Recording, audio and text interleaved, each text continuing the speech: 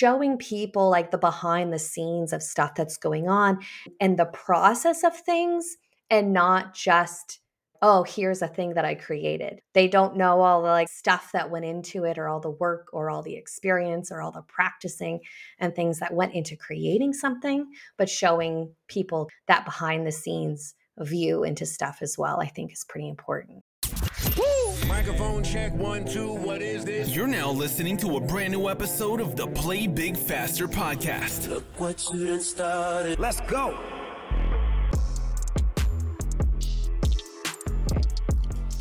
Welcome to another episode of the Play Big Faster podcast. I'm your host, Cherie Prince, and I am here today with Ashton Rodenhiser. Ashton is a creative entrepreneur and a live illustrator. Ashton, welcome to the podcast. Thank you so much for having me, and happy to be here. I'm just as happy to have you because I have learned something new in preparation for this interview. So you have introduced a term to me. Like I said, it's totally new, and I'm all excited about it, and that's sketchnoting. Tell us a little bit about what sketchnoting is and why you love it. Yeah, so sketchnoting is a way to visualize your notes. So when you find yourself in the classroom or in a meeting or sitting at a conference and you want to try to help yourself remember some of that information, instead of just linear notes that are all words, introducing images and little drawings and doodles into your note taking can help you stay focused. It can increase your memory retention, and it can help you just engage with it in just a more holistic way. And I have really taken my work as a live illustrator for the last 10 years, where I find myself in these types of settings as well, but visualizing them for a group of people and really wanting to teach people how to be able to do it for themselves, because you don't need any previous art experience. You don't even know how to draw to learn how to do this. I'm so glad that you made that distinction because I cannot draw a straight line with a ruler. And that's the truth. Yeah. That's not my jam. So how did you get started with this? Yeah, so I learned about this sort of world of visual communication, visual thinking, visual learn about 10 years ago when I was a facilitator. So I'd find myself in these groups of people, helping them move through a decision, have conversation, build connection between them. And as a facilitator, you're less about being the expert in that topic and more about being in that and creating that safe space for people to have conversation. So when you're a facilitator, you hear what people are saying, you're thinking about what they're saying, and then you're feeding back in words what it is that you heard them just say. But as a graphic facilitator or someone who uses visual communication and visual thinking, you can feed back not just in words, but spoken words, but written words and images. And some of the similar value and benefits for sketchnoting, like they're all like hand in hand and work together. But when you're in that room and see that drawing unfold in front of your eyes, it helps you feel connected. It can help you feel seen and heard and valued in just a really unique and different way. And because most people think in pictures, it really resonates with a lot of people that experience it. That is so good. Help us bridge the gap between the visual experience and helping with memory. Yeah, so when we introduce like multiple ways of learning and engaging with information, the chance of remembering that just goes higher and higher. And because most people think in pictures, being able to add in a picture can help increase that memory retention. So just doodling, which is like making marks on a page that don't even have anything to do with that information, can help you remember information up to 29% more. So what I like to do is like take doodling that you might already be doing anyways and just making it more purposeful for you. There's a little bit of brain science and theories around how we learn and think. And one of them is like the dual coding theory, where we have the two parts of our brain, which are one is very like word and text and language, and then the other half, which is very visual. And when you kind of put those together, it can help solidify the memory retention of that information. It is one of my favorite benefits or values around doing this type of work. But it's interesting because now that I've been educating people on how to do it for themselves, one thing that has come to the top, which has surprised me a little bit, is that people are learning how to sketchnote and do visual note taking for learning, yes, but a lot of them are also doing it to help them communicate complexity. So they're encountering like a challenging work situation or a product design or like something in their workplace.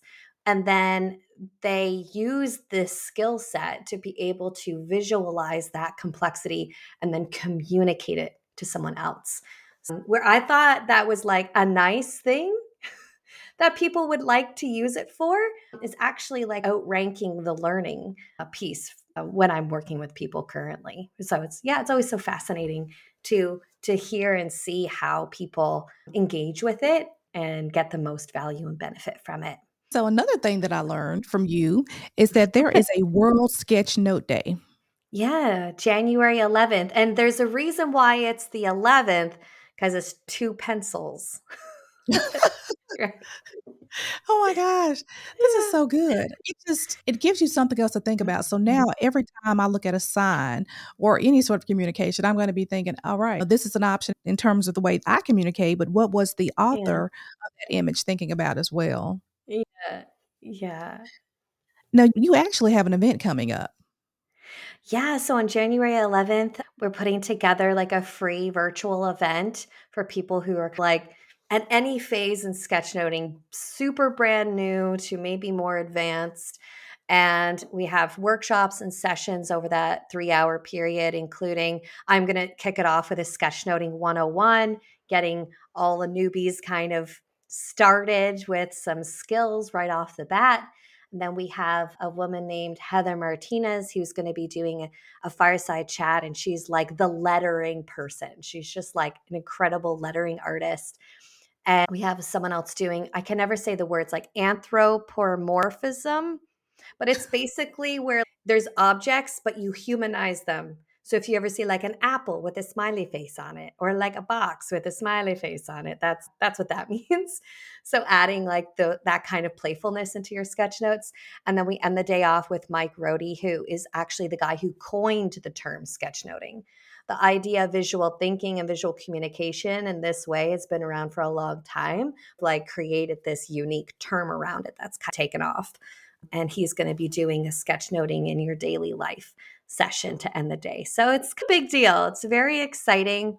And it's so interesting from like an entrepreneur perspective because I just had to ask and they were like, sure. It's just so funny how sometimes we look at people in our industry and we just think these things about them like they're like untouchable in a way.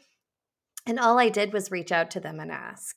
And they were like more than happy to do it. So I'm very excited to put this event together and yeah, just help introduce the idea to people who might be new to it and want to do it in a safe space, surrounded by people who are in a similar space to them too. So yeah, it's very exciting. Tell me a little bit about just your overall entrepreneurial journey. We talked about how you got started, but Yeah. like what is the next thing with sketchnoting? And another thing a lot of people are into now is AI. Does AI play a Mm. part in this, or have we touched the surface on Uh, AI? yeah, it's one of these like industries or like jobs or careers that you're kind of by default have to start a business. So that like 10 years ago and I was introduced to it, I started playing around and like doing a few things and charging for it, but I wasn't really sure if this was going to be like a side gig or something I wanted to take more seriously until about 2 years in, and then I was like decided to go all in on building a business around it. But yeah, I think sometimes we have these career aspirations. We find something we really love, but nobody's hiring for them. There are a handful of agencies around the world that occasionally hire people to do this type of work, but there's not too many. There's really only a handful. So, luckily for me, when I started trying to figure out how to create a business, it came like very naturally to me. Didn't mean that I wasn't like riddled with self doubt and fear and worry and all of the things. but I also have a pretty tenacious personality. And when I decide to do something, I really do it. And I don't like giving up. So that persevering attitude has really been helpful in creating this really unique, different kind of business. Over the course of your career, about how many presentations do you think you've actually completed? Okay, so before 2020, I was 100% in person. So that means I was literally traveling around with big markers, got some here, some big markers, giant rolls of paper, and doing it in person on sheets of paper on a wall, like large life size. And I have to mention that because when 2020 came and then I moved everything digital, I was able to do more in a shorter amount of time. Whereas sometimes if it's a 2-day event, my whole week is gone. Last year, I think 1 week I an event every day, and that's like a lot when you're doing it virtually. I haven't updated my numbers yet. I always do it this time of year. But this year I did 400. Last year I did 600. The year before I did 700. So whatever that is, just in the last 3 years, plus, I don't know, 1,000 maybe altogether from all the other years combined. So not as many for those first number of years, even though I was still like just as busy time wise, but you just can't create as many when it's like 100% in person. So I think I'm like around 3,000. I O think something okay, like you're getting a big wow from me because that is that. yeah, that's wow, that's awesome. So you were talking about the event. Now the event is virtual and it's free as well. Yeah, it is. Yeah. So is it just that one day or tell us how we can actually register for the event? Yeah, so sketchnote.school, you'll find the registration page for it, World Sketchnote Day. I think I created a bit.ly actually yesterday. So it's like bit.ly/WSD 2024, but it's all capital. So yeah, so it's 3 hours, not to overwhelm myself. Maybe next year we'll go a little bit bigger. But I was like, for a first time, 3 hours is probably plenty. I'm going to be pretty burnt out from that. Yeah, it's exciting to be able to be on the other side now and being able to like share my expertise and all the learnings and building a community that I wish I would have had starting out.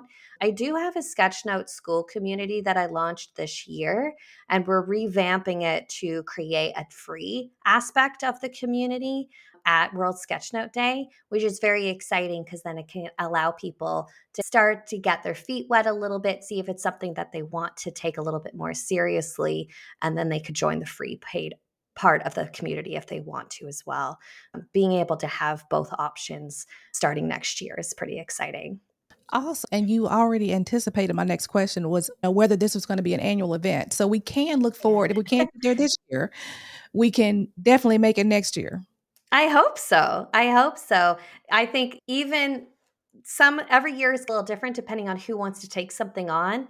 So it's been happening every year since 2016, I believe. But it's just a matter of like kind of taking it on and doing something. Sometimes people will just do like little small Zoom meetups where they just come and sketchnote together or what have you. So it's depending on people in the sketchnoting community what they would like to organize. But I just decided to dial it up, make it a little bit of a bigger deal this year. Yay! If you had one piece of advice that you would give to someone who was interested in sketchnoting that helped them play big faster in that industry, what would it be? Yes, this year has been really interesting for me in terms of my visibility. So I feel like I've just been spending this whole year getting comfortable with being visible, and being on podcasts has been a part of that sort of process. It's like getting comfortable speaking about what it is that I do and my journey and hoping that it can inspire others. And one thing that I wish I would have done early on was put my like face and me out there more, where I can very easily and have always hid behind my work because it's so graphic, it's so illustrative. When people would come up at an event and take a picture, I would step out of the view. Or when I'm sharing on a Zoom call, when I'm doing it digitally, I usually don't share my face, right? It's just like this mystery. But I always want to elevate the work, the visuals, and not make it about me, because at the end of the day, it's not about me, like the work. But realizing that is pretty important, especially now as someone who's like creating this Sketchnote School community and like being more visible as someone who is talking about this a lot now and wanting to be like known as someone to go to learn this from. I've just had to be like really comfortable and getting visible. So if I would have done it a little earlier on, I think it would have been a lot helpful, like a lot more helpful.